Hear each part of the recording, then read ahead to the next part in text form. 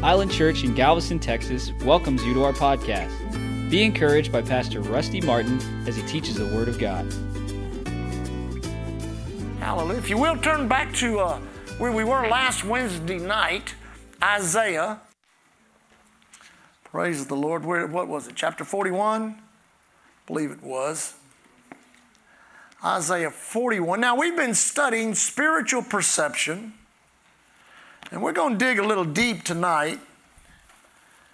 There's always the opportunity to feed the milk of the Word, but there's going to be a little bit of meat in this tonight, so you're going to have to pay attention and make application of it to your life as the Spirit of God reveals it to you. Now, the reason we're on this subject of fear is because it is a voice. It is something that communicates to you in order to operate through you. Now, let me say that again. It's something that communicates to you in order to operate through you. Now, I've in being in ministry now for 35 years, I've come to some conclusions about why people do some things and why other people do other things. You know, myself, I'm pretty much geared. If I had a service to be in every night, I'd be in it. If I had a prayer meeting to be in every night, I'd be in it. I do so much less than I used to.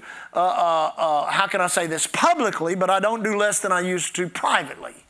So I'm believing God for increase, that we'll see more meetings, have more, events of what God's doing in the earth, celebrate more of His goodness, celebrate more of what He's doing in our lives personally. I think God loves for the church to be gathered together. Amen?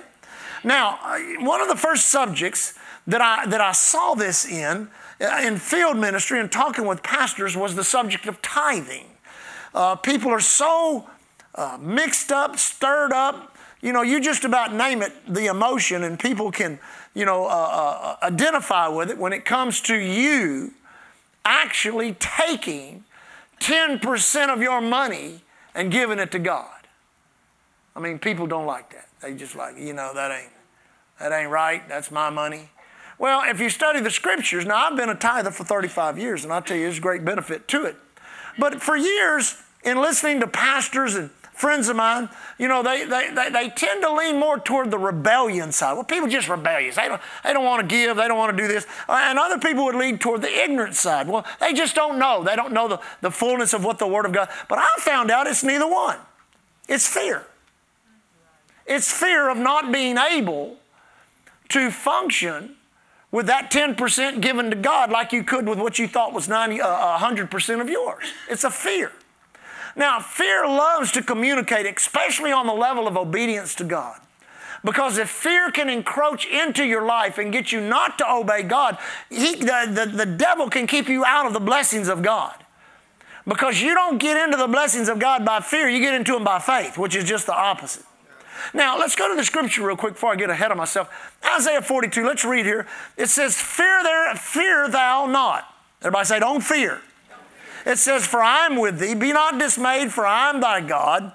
I will strengthen thee. I will help thee. I will uphold thee with the right hand of my righteousness. Now, the Lord does not want you in fear, or He really doesn't want you vulnerable to the communication of fear in your life. If you are, there's a whole lot less you're going to receive from God because of fear. But there's so much more you can receive of God because of faith.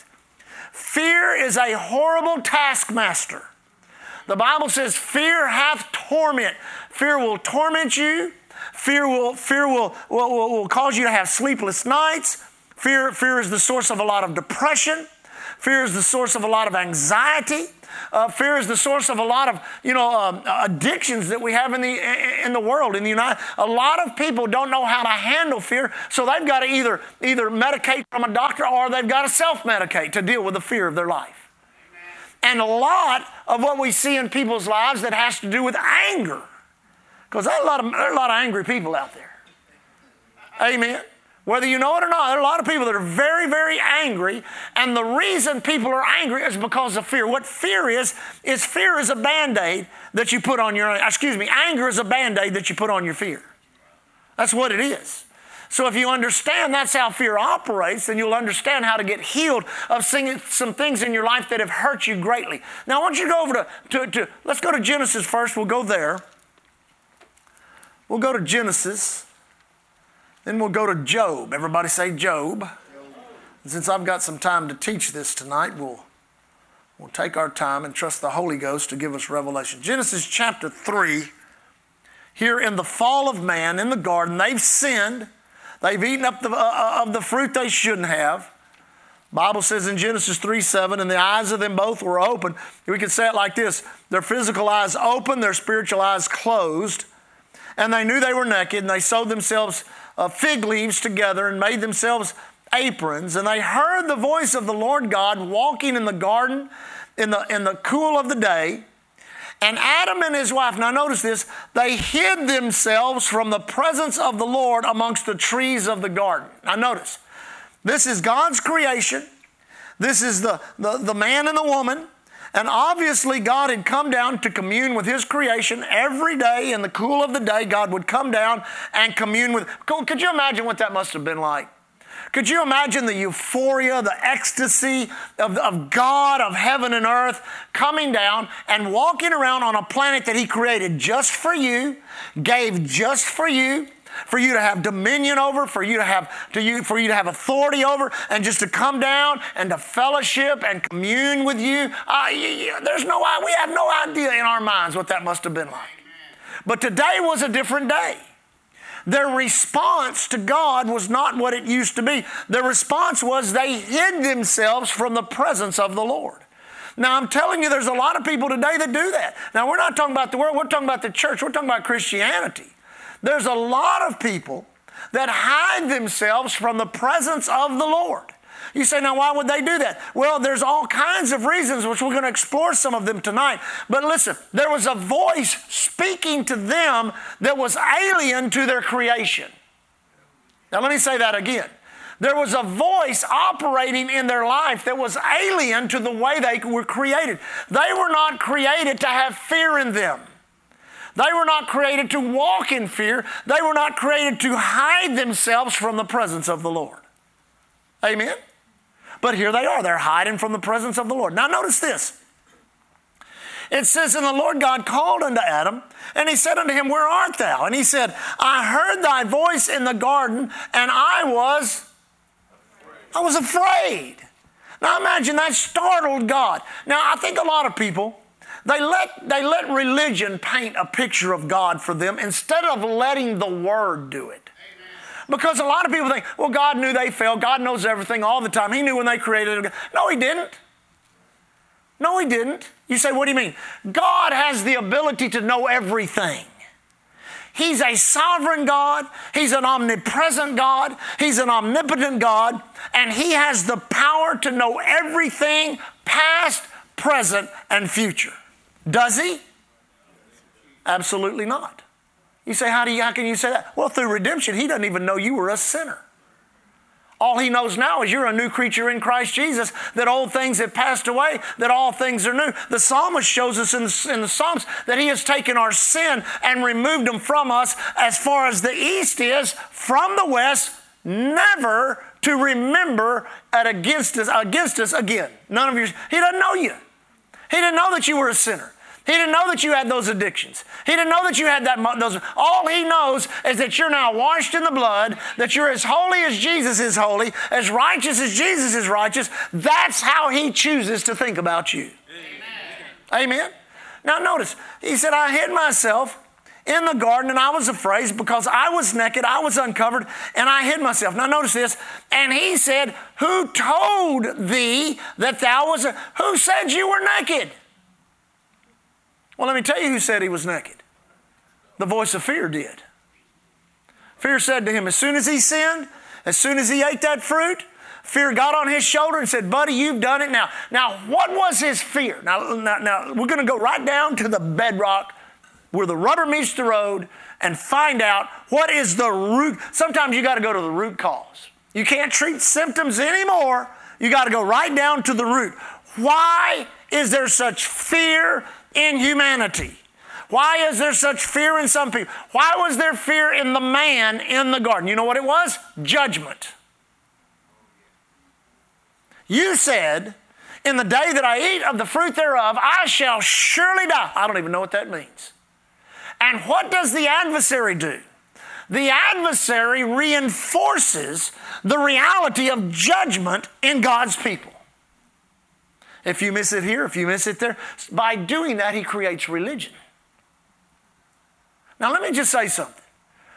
Jesus said, if you continue in my word, then are you my disciples indeed. You shall know the truth, and the truth shall set you free. One translation says this, it'll give you great freedom.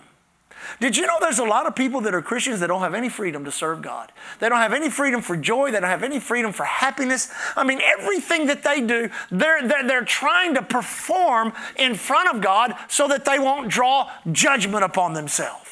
There's a fear. And it's not the right kind of fear of God. The kind of fear you should have of God is a reverential fear of God that has to do with His authority and you being submitted to Him. Now, I dug some things out and looked in some other notes that I had. First of all, I wanted to amplify on the explanation or on the what the dictionary said about fear that I gave you last week. So I'm going to amplify on it a little bit. What is fear? Now there's two different, how can I say this? Definitions. Fear in a noun form and fear in a transient verb form are to fear. Amen? Are you with me? Fear. Fear is an unpleasant emotion caused by the anticipation or the awareness of danger. Amen? The emotion that proceeds from the anxious concern in anticipation of harm or danger. Now listen to this. An expectancy of judgment and punishment. Judgment and punishment. Now, as a transient verb, it's to expect the worst, to act, the act of being afraid or apprehensive. Now listen, I wrote this down when I was meditating on this this afternoon and praying about this. Negative events of our life which result in pain. You ever had any pain in your life? Now come on, just be real honest. You ever had any pain? Negative events of our life which result in pain. Pain or hurt or a broken heart. That's why I went to my teaching on the heart. Without the knowledge of God is viewed as judgment. Now, you hear this all the time in the world. What did I do to deserve this? You ever heard that phrase before? Now, what did I do to deserve this? Man, I was just going to work, going to school, taking care of my kids, married to my husband, Now, what have I done to deserve this? See, what you're really saying, you may not consciously be thinking this, but what you're really saying is, now this negative event that comes into my life, somehow, some way, God has caused this, or if He didn't cause it, He could have stopped it from happening and He didn't do it. See, that's ignorance of God right there. That's ignorance of God right there. God is not here on the earth hurting people. God is not here on the earth messing people up. God is not causing divorce. God is not causing murder. God is not causing none of these things. The Bible says it's the thief that cometh but for to steal, kill, and destroy. But Jesus said, I am come that you might have life. God does not want you to understand. God does not want you to have an understanding that He's looking to judge you in any way. You have already been judged. He said, when was I judged? You were judged when Jesus died upon the cross and the judgment of fallen humanity was placed upon Him. And the day you got born again was the day you stepped into that which God used to judge His Son with so that you could be free of judgment and receive the rewards that Jesus got through His resurrection. Judgment was on the cross, reward was in the resurrection. Amen? Amen. Now listen. What did I do to deserve this? Now, enough of this trauma, and the natural mind will determine someone up there doesn't like me. You can quiet in here. Enough of that trauma, and you'll start thinking, man, I'm telling you, someone up there doesn't like me. I mean, everything I try to do, man, my dog died, my cat died, my car got wrecked. I mean, all this. And what you're doing is you're saying God is looking down upon you instead of looking on you with love and compassion and mercy and grace. He's looking on me with judgment, and these things are happening to me, trying to get my attention that if you don't stop what you're doing, then you're going to get even more judged and you're going to get wiped out. Come on. That's how the world thinks about it. Now listen. Enough of this trauma, and the natural mind, now remember the natural mind, it's at enmity with God, it's God's enemy. Someone up there doesn't like me. Therefore, you unjustly judge and fear God in the wrong way. Now listen, the most profound symptom of this is anger. It is the Band-Aid of emotion that you direct at others, and for this anger to be effective, now listen to me, it must be directed at the ones you love the most. Now come on. You say, what do you mean by that? You know, you just take a young couple, or you take a middle-aged couple, or you take any couple that gets married that has some baggage. Amen? That has a little baggage in their life. And next thing you do is you start judging one another and responding to one another, not based on who you are and what you are to one another. You start judging and responding to one another based on the pain and the hurt of what's happened to you before you came together. Amen? Now, this is very prevalent in people that go through divorce and remarry. Let's see, Sunday, September the 15th, was my 41st wedding anniversary. But not to Leah. Leah and I have been married 33 years. So I was married 3 years, and it was a total disaster. And the breakup was painful, it hurt, it was harmful. Before Leah and I got married, she was fixing to marry a young man. They had lived together for a while. They were fixing to get married, actually for several years, 4 years, I think.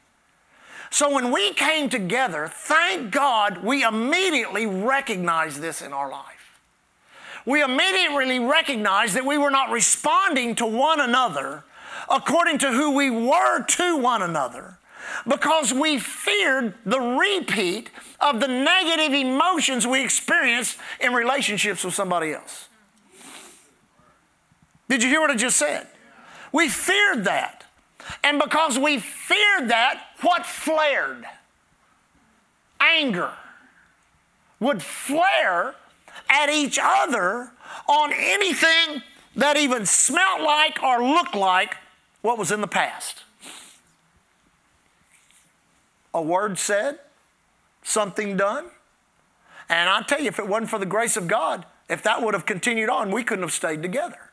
But we recognized it, and we realized it, and we began to seek the Lord and to seek the things of God to where we were able to overcome that and begin to respond to one another as we should, as two innocent people coming together in the covenant of marriage without the baggage of our past. You say, how did you do that? Through the power of redemption and recognizing and realizing that we were not those people that made those mistakes. We were not those people that suffered the trauma. We are new creatures in Christ Jesus, and old things have passed away. And anything you enter into by faith will overcome the fear of that which you have in your life that has come from the baggage of your past.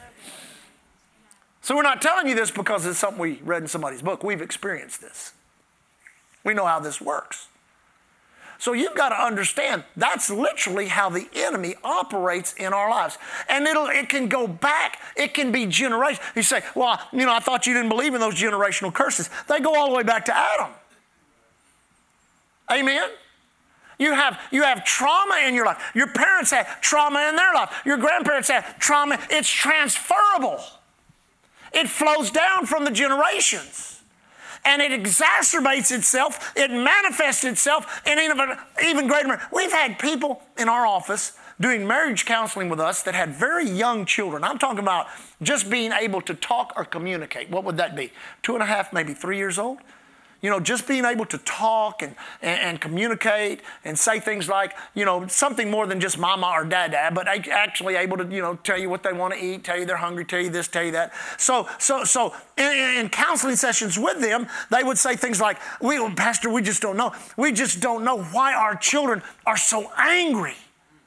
I had one husband say, my son is in a rage all the time. He grabs his things. He throws them up against the wall. Where's he getting this? We give them everything they want. We provide a home. They go to a wonderful. Why are they like this? It's because it's transferring. There's a transfer that's taken place into those little children. They don't know it. They're innocent. That shows you how insidious the adversary is. And if you don't understand how these things work, then the very first force, the very first negative force that entered into humanity through the fall, which was fear, which is the enemy's greatest weapon, will get into your life. And I guarantee you, in order to guard that fear, you'll be an angry person. And the problem with anger, it leads to rage, and rage is never controlled. Rage is like a wildfire. And buddy, when it gets going, you'll do things you wish you'd never done. You'll say things you wish you'd never said. You'll literally be a slave to it. And even though you may say, well, you know, every time I get mad, and every time I fly off the handle, every time I always ask for forgiveness, or I always say, well, why should you repeat a weakness so often and have to depend on forgiveness to bring something normal into your life when you can be free of it? Everybody say be free. Go to Job real quick. My time's running out. It's getting quiet in here. Go to Job. Now, Job, you got to be careful. You really need the book of Job taught to you. Don't just dig around in Job and think you're going to get some great revelation, because you got to determine who's saying what and why they're saying it. And then there's a lot of stupid things said in the book of Job that people equate to God, but God never said that. Either one of Job's stupid friends said that, or Job said that under duress. Amen.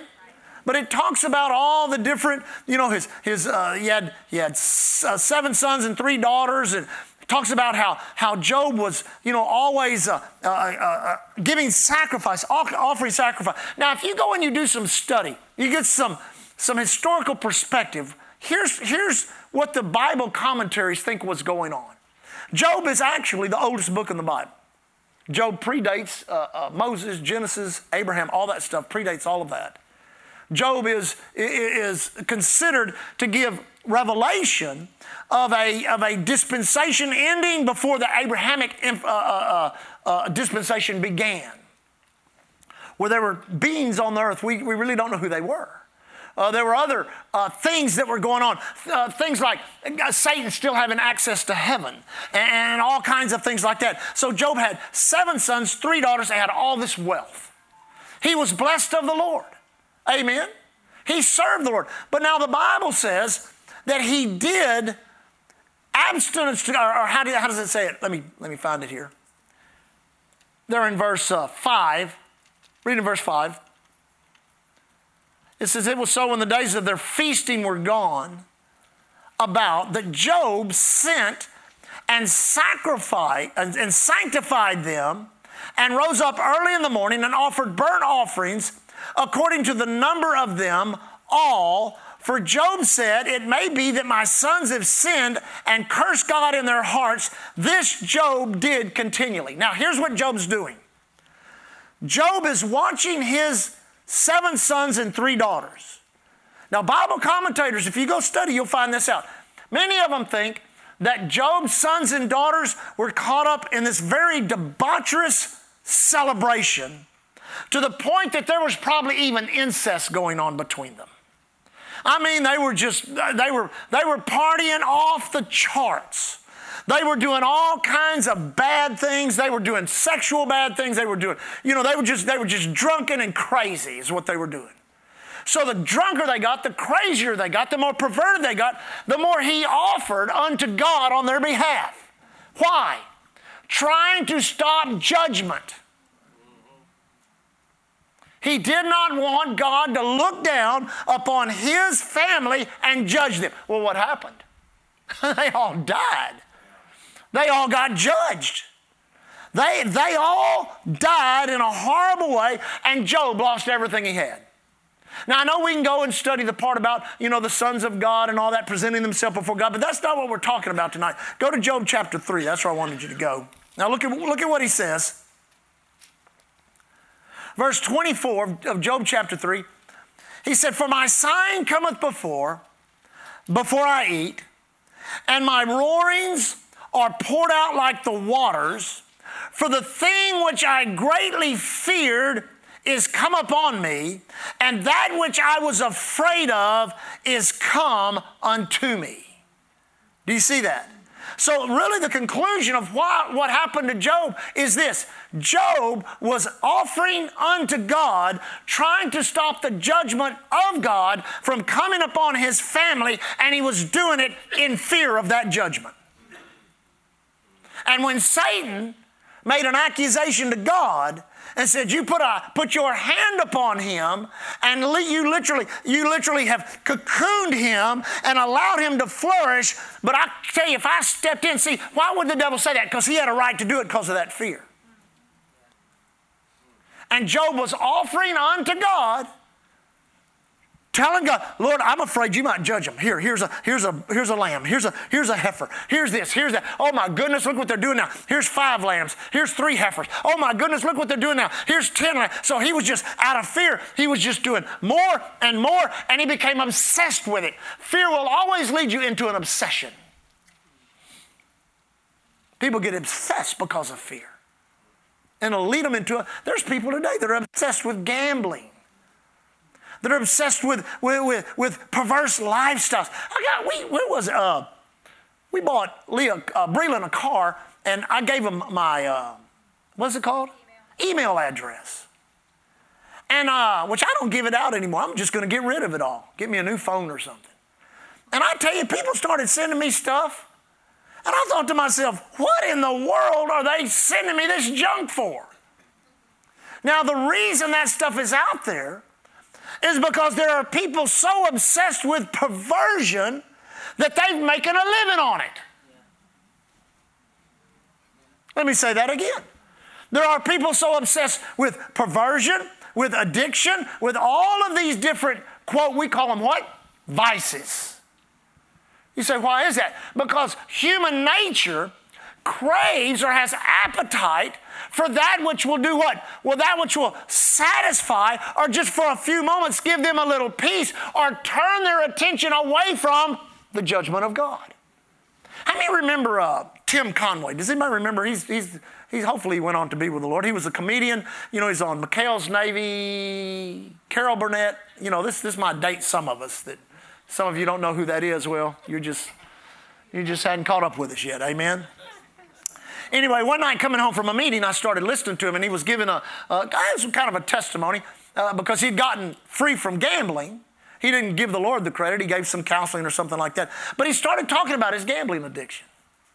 And he started talking about he gambled on the horses. He went to the horse track there in California. And he's talking about, he said, man, I blew 3 fortunes. He said, one time I lost close to $400,000 in a weekend betting on the horses. And he said, I really didn't care if I won or lose. I said, it didn't matter to me. I just had to go bet. I just had to do it. He said, I was obsessed with it, just obsessed with it. He said, and it was some of my friends that did an intervention and got me some help because I was so obsessed because I was heading toward the bottom. And he said, the interviewer was Larry King. Larry King said to him, why? Why were you so obsessed? He said, here's why. From the time the horses broke out of the starting gate to the time they crossed the finish line, I didn't have to consider anything going off in my life. Nothing that was going on, my divorces, my bankruptcies, my Hollywood career, I didn't have to consider any of it, any of the negative things, any of the positive things. All I had to do is watch the horses run. That's all I had to do is watch the horses run. And now listen, this is what he said. As long as the horses were running, I wasn't in pain. Amen? Well, there's a lot of people out there that the horses are running. And the thing is they'll run for a while. But of all the things of life, pain always seeks the path of least resistance back into your life. You say, what do you mean by that? You can cover it with addictions. You can put drugs on it. You can put alcohol on it. Listen, and we talk about the negative things of drug and alcohol, but people get obsessed with their jobs. They pour themselves into jobs. They sports or hobbies, all kinds of things. They're just because while they're involved in that obsession for those few minutes when the fish are biting or the ducks are flying or the stock market numbers are going or whatever it is, I don't have to consider my pain because I'm afraid. I'm in fear of judgment. Look at the things I've done. Look at you get people in middle age that's been through a couple of divorces, had a couple of negative things happen with children, things like that, and all of a sudden they're in fear of what? Of a judgment coming upon them. And the same word that Job spoke there is true today. That which you greatly fear will come upon you. That's a fact of life. There's people I tell you, it's just one of the most, people say things like, well, I know, man, if anybody get cancer, it's me. They'll get it.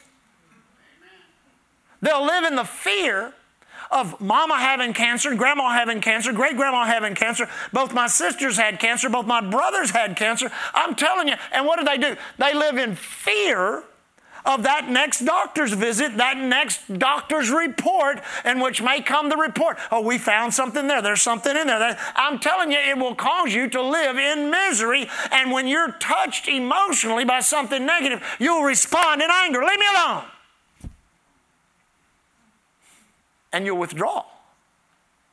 Did you know that's one of the reasons God has churches, the body of Christ, so that you can be surrounded by people that you could feel safe with and that will help you as the Word of God is taught to each and every individual and each one receives on their own level of faith. Then we learn how to walk in love toward one another. And when those kind of things happen, instead of responding to them with our own hurt, our own pain, and our own anger, we learn how to love one another. Amen? Now, go to Romans. Let's get some healing going here. Amen? Is this helping anybody tonight? Now, Romans chapter 8, let me make sure I got everything in that.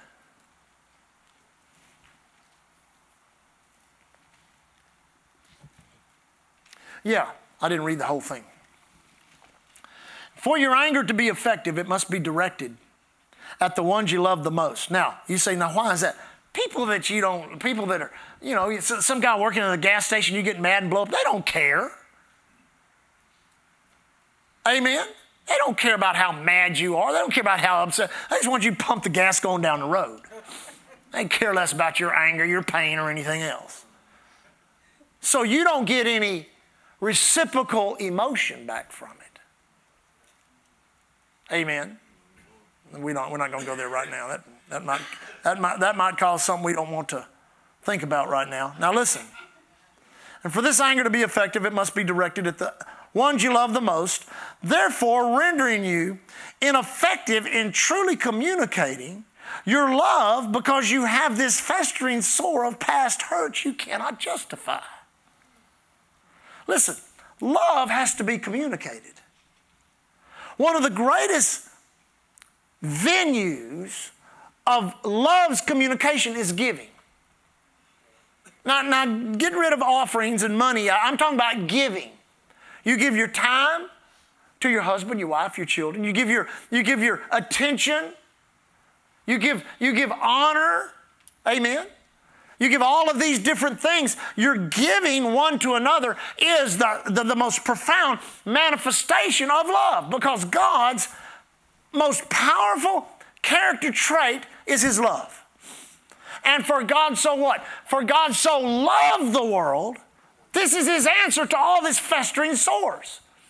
For God so loved the world, what did He do? He gave the thing that was most precious to Him.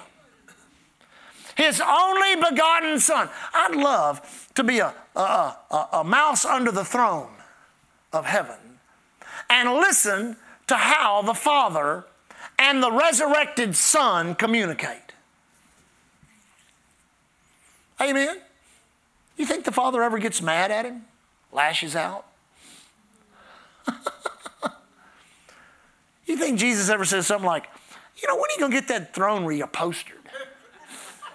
You've been sitting on that thing for 25 millenniums. We got angels around here can do all that. You think he ever has disappointments? You ever have any of the negative emotions that we actually feel and experience? You think God and the Son, as they communicate like that, do you think they ever have any of that going on?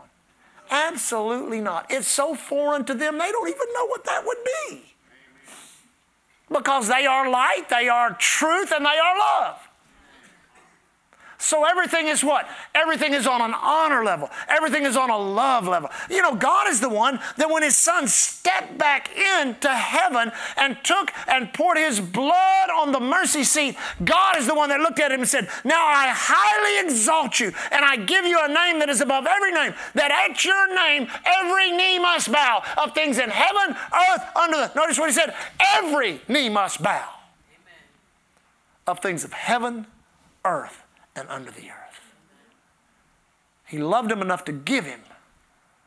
He loved us enough to give him. And he loved him enough to exalt him and give him a name above every name. That's why the Bible said perfect love casts out all fear. There's no fear in heaven. Why? Because there's perfect love.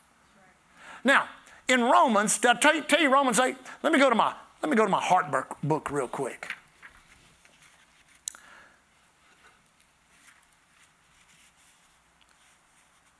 Where fear abides in our lives, where it lives and where it tries to make its manifestation is in the area of where our hearts have been broken. And every one of us have been there. We've all had a situation, a circumstance, a problem, whatever it may be, a person that has broken our hearts. Amen? Now, broken heart, any area in which your heart is not guarded, is a potential area of being broken, bruised, or offended. The Bible says in Proverbs 4:23, guard your heart with all diligence, for out of it are the issues of life. One translation says, above all, above everything else, guard your heart. One says, use all your watchfulness to guard your heart. Another one says this, guard your heart more than any other treasure that you own or any other treasure that you have. Now, a broken heart is any event, situation, life experience, or circumstance which renders your heart ineffective to perform that which God intends it to perform. What is your heart designed to do? Now, we're not talking about the blood pump. We're talking about your heart. You're supposed to love from your heart. You're supposed to serve God from your heart. You're supposed to trust in the Lord with all your... Man, you get in the Word of God and there's example after example after example of how a healthy heart is supposed to operate. I'm supposed to keep you in my heart. You're supposed to keep me in your heart.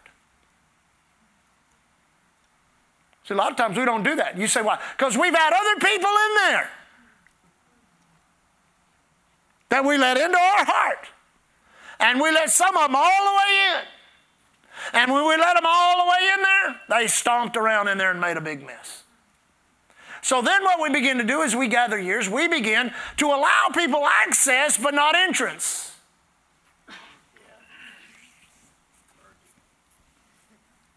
You can access it. You can peek in there and look. But as far as me really putting you in my heart, because see, my heart's too bruised. My heart's too broken. My heart's too damaged. That's why this fear thing keeps me inhibited from serving the Lord the way I should. Because, now listen to me, because I'm afraid. I'm glad it's a small crowd. But I told you we're going to have some meat tonight, amen? Because I'm afraid if I really, I see Pastor Rusty up there and I see his friends. Man, that guy, Paul Chase, some of those, my goodness, these guys, what do? Pray in tongues all day long? What do they do? I mean, good. If I ever did that, then I may be asked to do something that I don't want to do.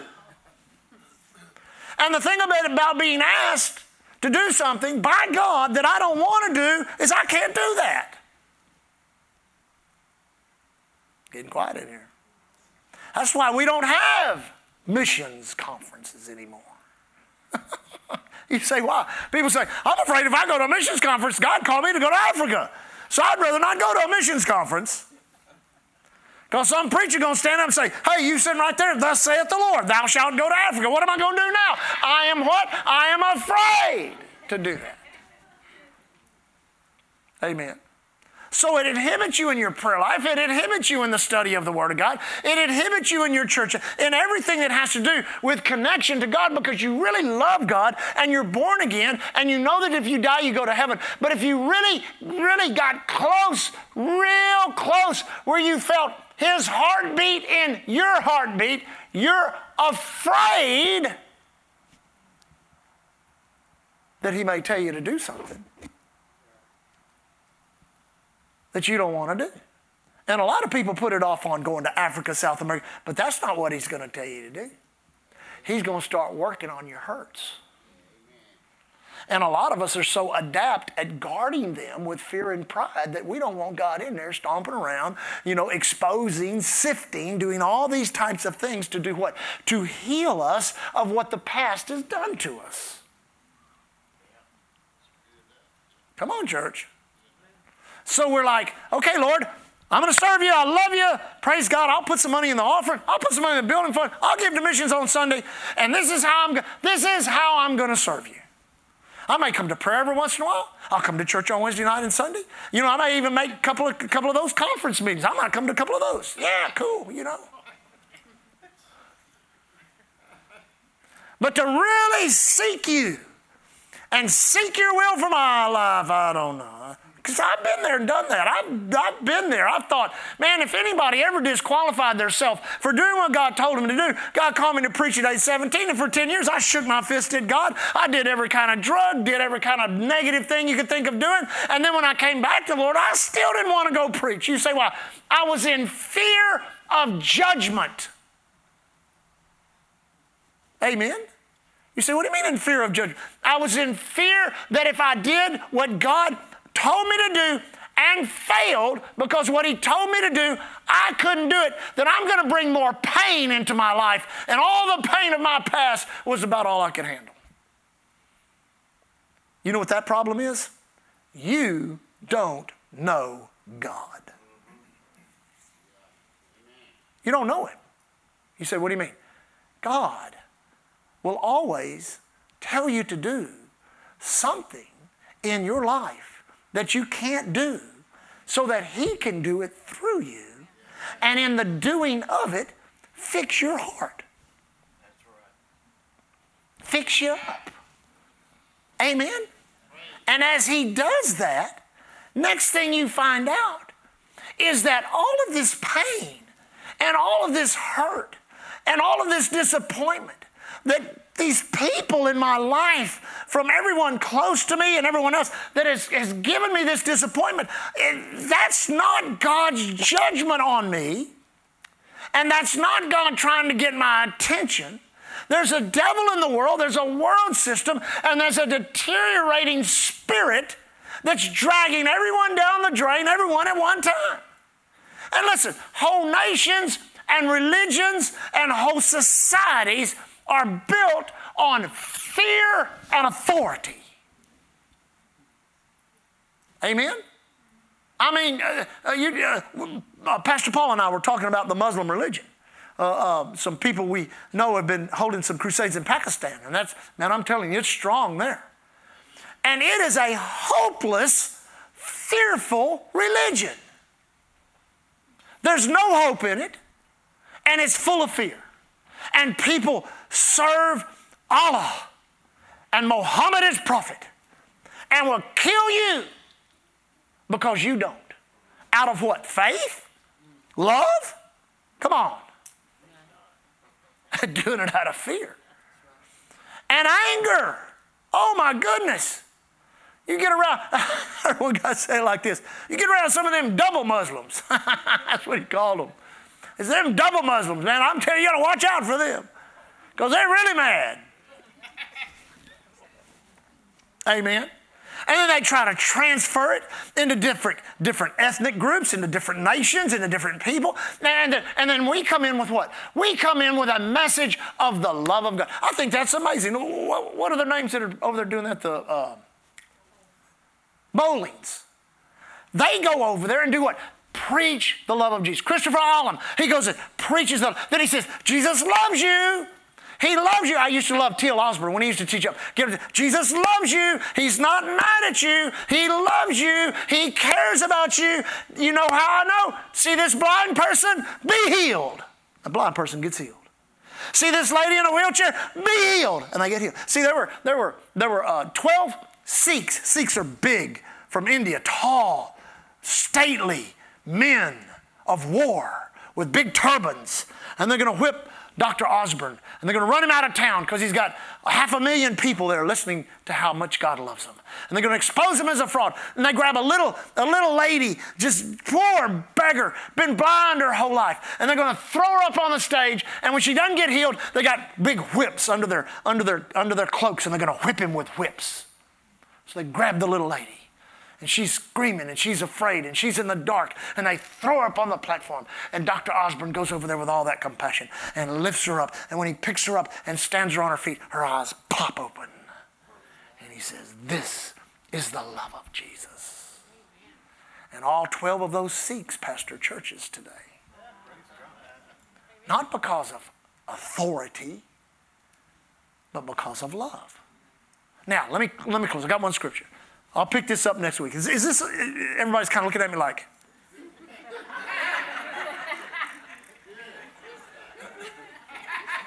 sometimes you need that, amen? Sometimes you need that. Where were we at? Romans 8. Romans 8.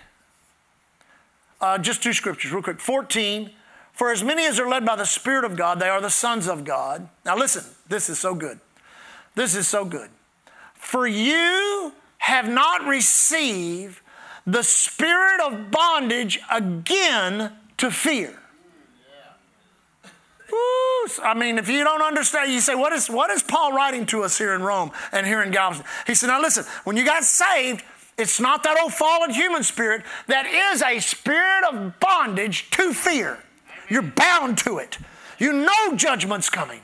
See, that's the adversary, Satan. He was judged when he was thrown out of heaven. His judgment was to be thrown out of heaven and hit the earth. Amen? He was judged by God for heaven. Then he came down and messed up man, so he was judged again for man. That's where your judgment got taken care of. Now, he knows one day God's going to bind me. He's going to throw me in a bottomless pit, and I'll never get out forever. This is an eternal being living on a clock. Amen? And everything about him is judgment and fear. Judgment and... Look what's going on in our nation. I don't care if you're a Republican, Democrat, or a whatever you are. It doesn't matter to me. But what is everybody doing? We're judging each other. Judging in fear that either we're not going to get the power or be able to hold the power, or we're never going to get it back. Our whole nation is awash in it right now. If you can't see it, come on, church. That's what the whole nation's awash in. Either we got to get the... I'm telling you, they're wrong. They conspire. We're not wrong. We didn't get... And they're either trying to hold on to what they got or trying to get what the other one has. Amen. That's fear and that's judgment, and the whole world's in bondage to it. The whole world. The whole world. But then Paul says, man, when you got born again, oh, glory to God, you got freed. Everybody say freed. Now listen to it. Listen to the scripture. For you have not received the Spirit. Now notice that's not a capital S. That's a little s. That's the human spirit. You've not gotten a human spirit of bondage again to fear, but you have received the spirit of adoption, whereby we cry, Abba, Father, or Daddy God, enduring term. Oh, Daddy God is what some translation. Cotton Patch, the old Southern plantation, the slaves wrote Cotton Patch. I don't know if about Cotton Patch translation of the Bible. Powerful translation. Said, they write it like this. Oh, Daddy God, you love us. My Daddy God, my Father God. That says what? It means he took that spirit in you of fear and bondage and put a spirit in you that cries out, Daddy God. Daddy means what? Daddy means what? Parental. They call it what? Spirit of what? Adoption. Now, if you go study this, you will find out that an adopted child has more rights than one born.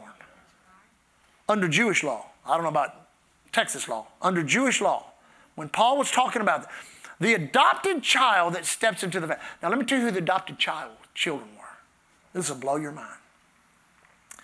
The adopted children of families were children of the bondservants. The bondservants come from Deuteronomy, where they are slaves of their masters in Israel. And their masters are so good to them and so kind to them and love them so much, they say this, take and put my ear on the post and drive an awl through it and mark me with a ring through my ear that tells everybody I am forever your slave, for you are so good to me.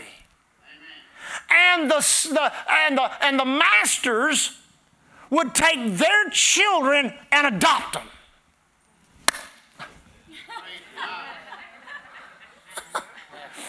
Now, what would that break? Could you imagine what slavery does to you? Now, I'm not talking about 300 years ago. I'm talking about now.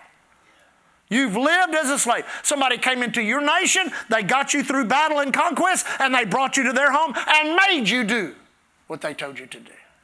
But your master was kind, and your master was good, and your master captured your heart. And your master gave you a great home to live in, gave you wealth, gave you all this wonderful stuff to wear. And yeah, you did have to perform some things. You did have to obey, but the kindness and the goodness of your master overwhelmed you. So you allowed him to mark you and put a ring in your ear. And then as you and your wife produced children, instead of them being, oh, you got to get this, instead of them being born in the house of a slave, the master adopted them. And they were what? Born free. With no anger. With no pain. With no wonder they cried, Daddy, Daddy. And see, Paul knew all that. That's in the history of Israel. And he said, that's why when you got born again, you were not given that same old spirit of fear unto bondage, but you've been given the spirit of adoption that helps you cry, Daddy, Daddy. That's what breaks that anger.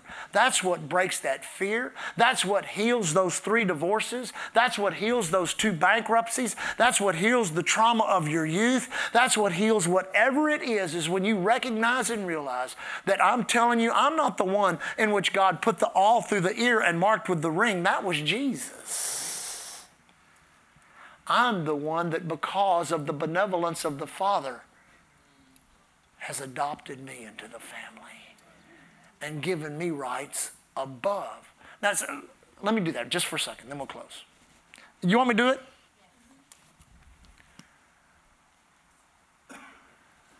Jesus is a conqueror. What are you? You're more than a conqueror. You say, what do you mean by? I'm trying to show you how he took through redemption this great victory, and then by you getting it, it is an enhancement of what he has gotten. He had to go through it all. You don't have to go through nothing. All you have to do is receive it by what? By what? By why don't we teach faith so much? I don't want to teach you on faithful. I don't know. Because without, see, people, you got to get your mind segregated from faith for a new car and faith for a new ring, faith for a, that's fine. That will work for you. But you have to have faith in who you are in Christ and what God has done for you through redemption. And as you have faith for that, material things will come and go. It really doesn't matter. But once you realize the vast love of a heavenly Father that has done all he can do to redeem you and draw you to himself. And what fear is you pushing against that instead of opening your arms and coming to it. That's why submission, That's why all these things that God puts in the Bible, righteousness, submission, the goodness of God, the mercy of God, all of these things are designed to give us a picture of the Father, and then for us to experience it here on earth so that other people can actually see what it means to be set free. Testimony after testimony of men and women that have gone. I went to Bible school with a guy that he was in the mafia up in New Jersey in the East Coast, and man, he was a bad dude. I mean, this guy was an enforcer, and he was. They put him in solitary confinement because he was in an altercation in the prison yard and almost killed a guy and all this kind of stuff. And in the solitary confinement under the bed, there was nothing. They stripped his clothes off, and he laid on all he had was a mattress on the floor. And they'd shove a pan in there with food in it, and then he'd have to use it for, you just have to use your imagination. But it wasn't good. 6 months he was in there. He found a piece of a tract stuffed up in the corner. John 3:16 was the only thing on that tract. For God so loved the world, he gave his only begotten Son. And whosoever believeth him shall not perish, but have everlasting life. He read it over and over and over, day after day after day, till one day he got on his knees, he put his hands up. He said, if this God is real, I want you. And he got born again right there in that solitary confinement cell up there in New Jersey. He got out, he went back to his cell, and his cellmates, who were all part of this mafia family, almost beat him to death 3 different times.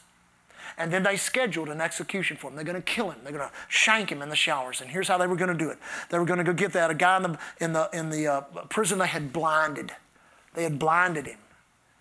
And they were going to get him, and they were going to throw that blind guy up there to him and say, heal this blind man. If he didn't heal that blind man, they're going to murder him right there and kill him.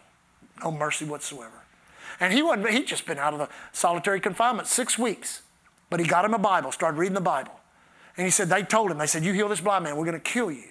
They saw all these big prisoners standing around. And he said, all I remember was I read a story about Jesus. And he spit in the dirt, and he made mud, and he put it on somebody's eyes. So he said, man, I just spit in the dirt. He said, I made some mud. He said, I smeared it on that guy's eyes. I said, take him over there and wash it off. They took him over there and washed it off, and guess what? The guy could see. You talk about revival in a prison. What was that? That's what God looks like. Right there.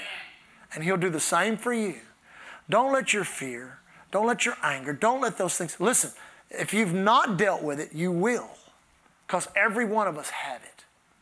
There's trauma in all of our lives.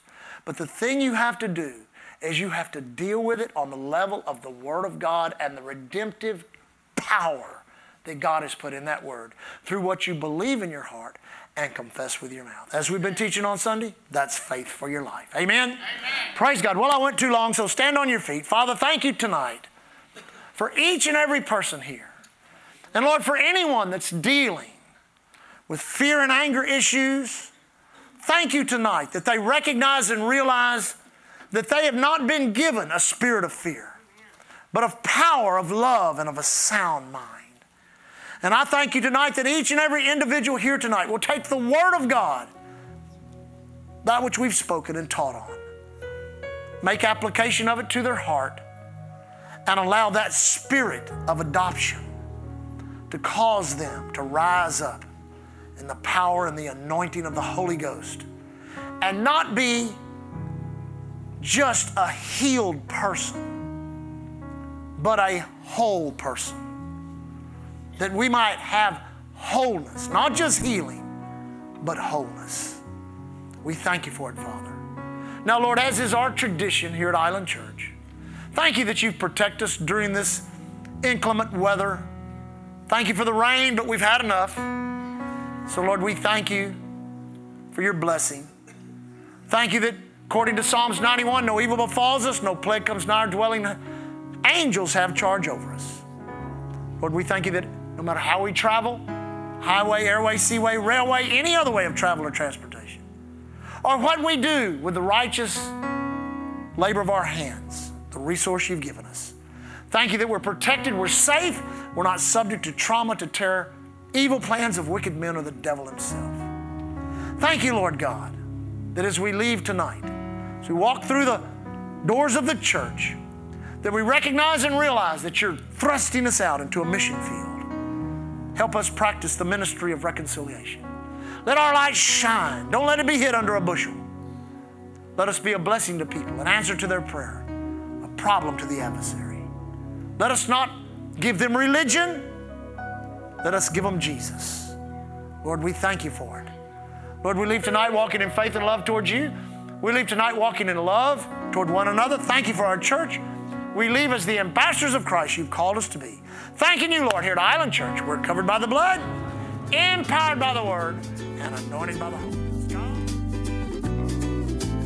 Thank you for listening to Island Church's podcast. To find out more information about Island Church in Galveston, Texas, visit our website at islandchurchgalveston.com.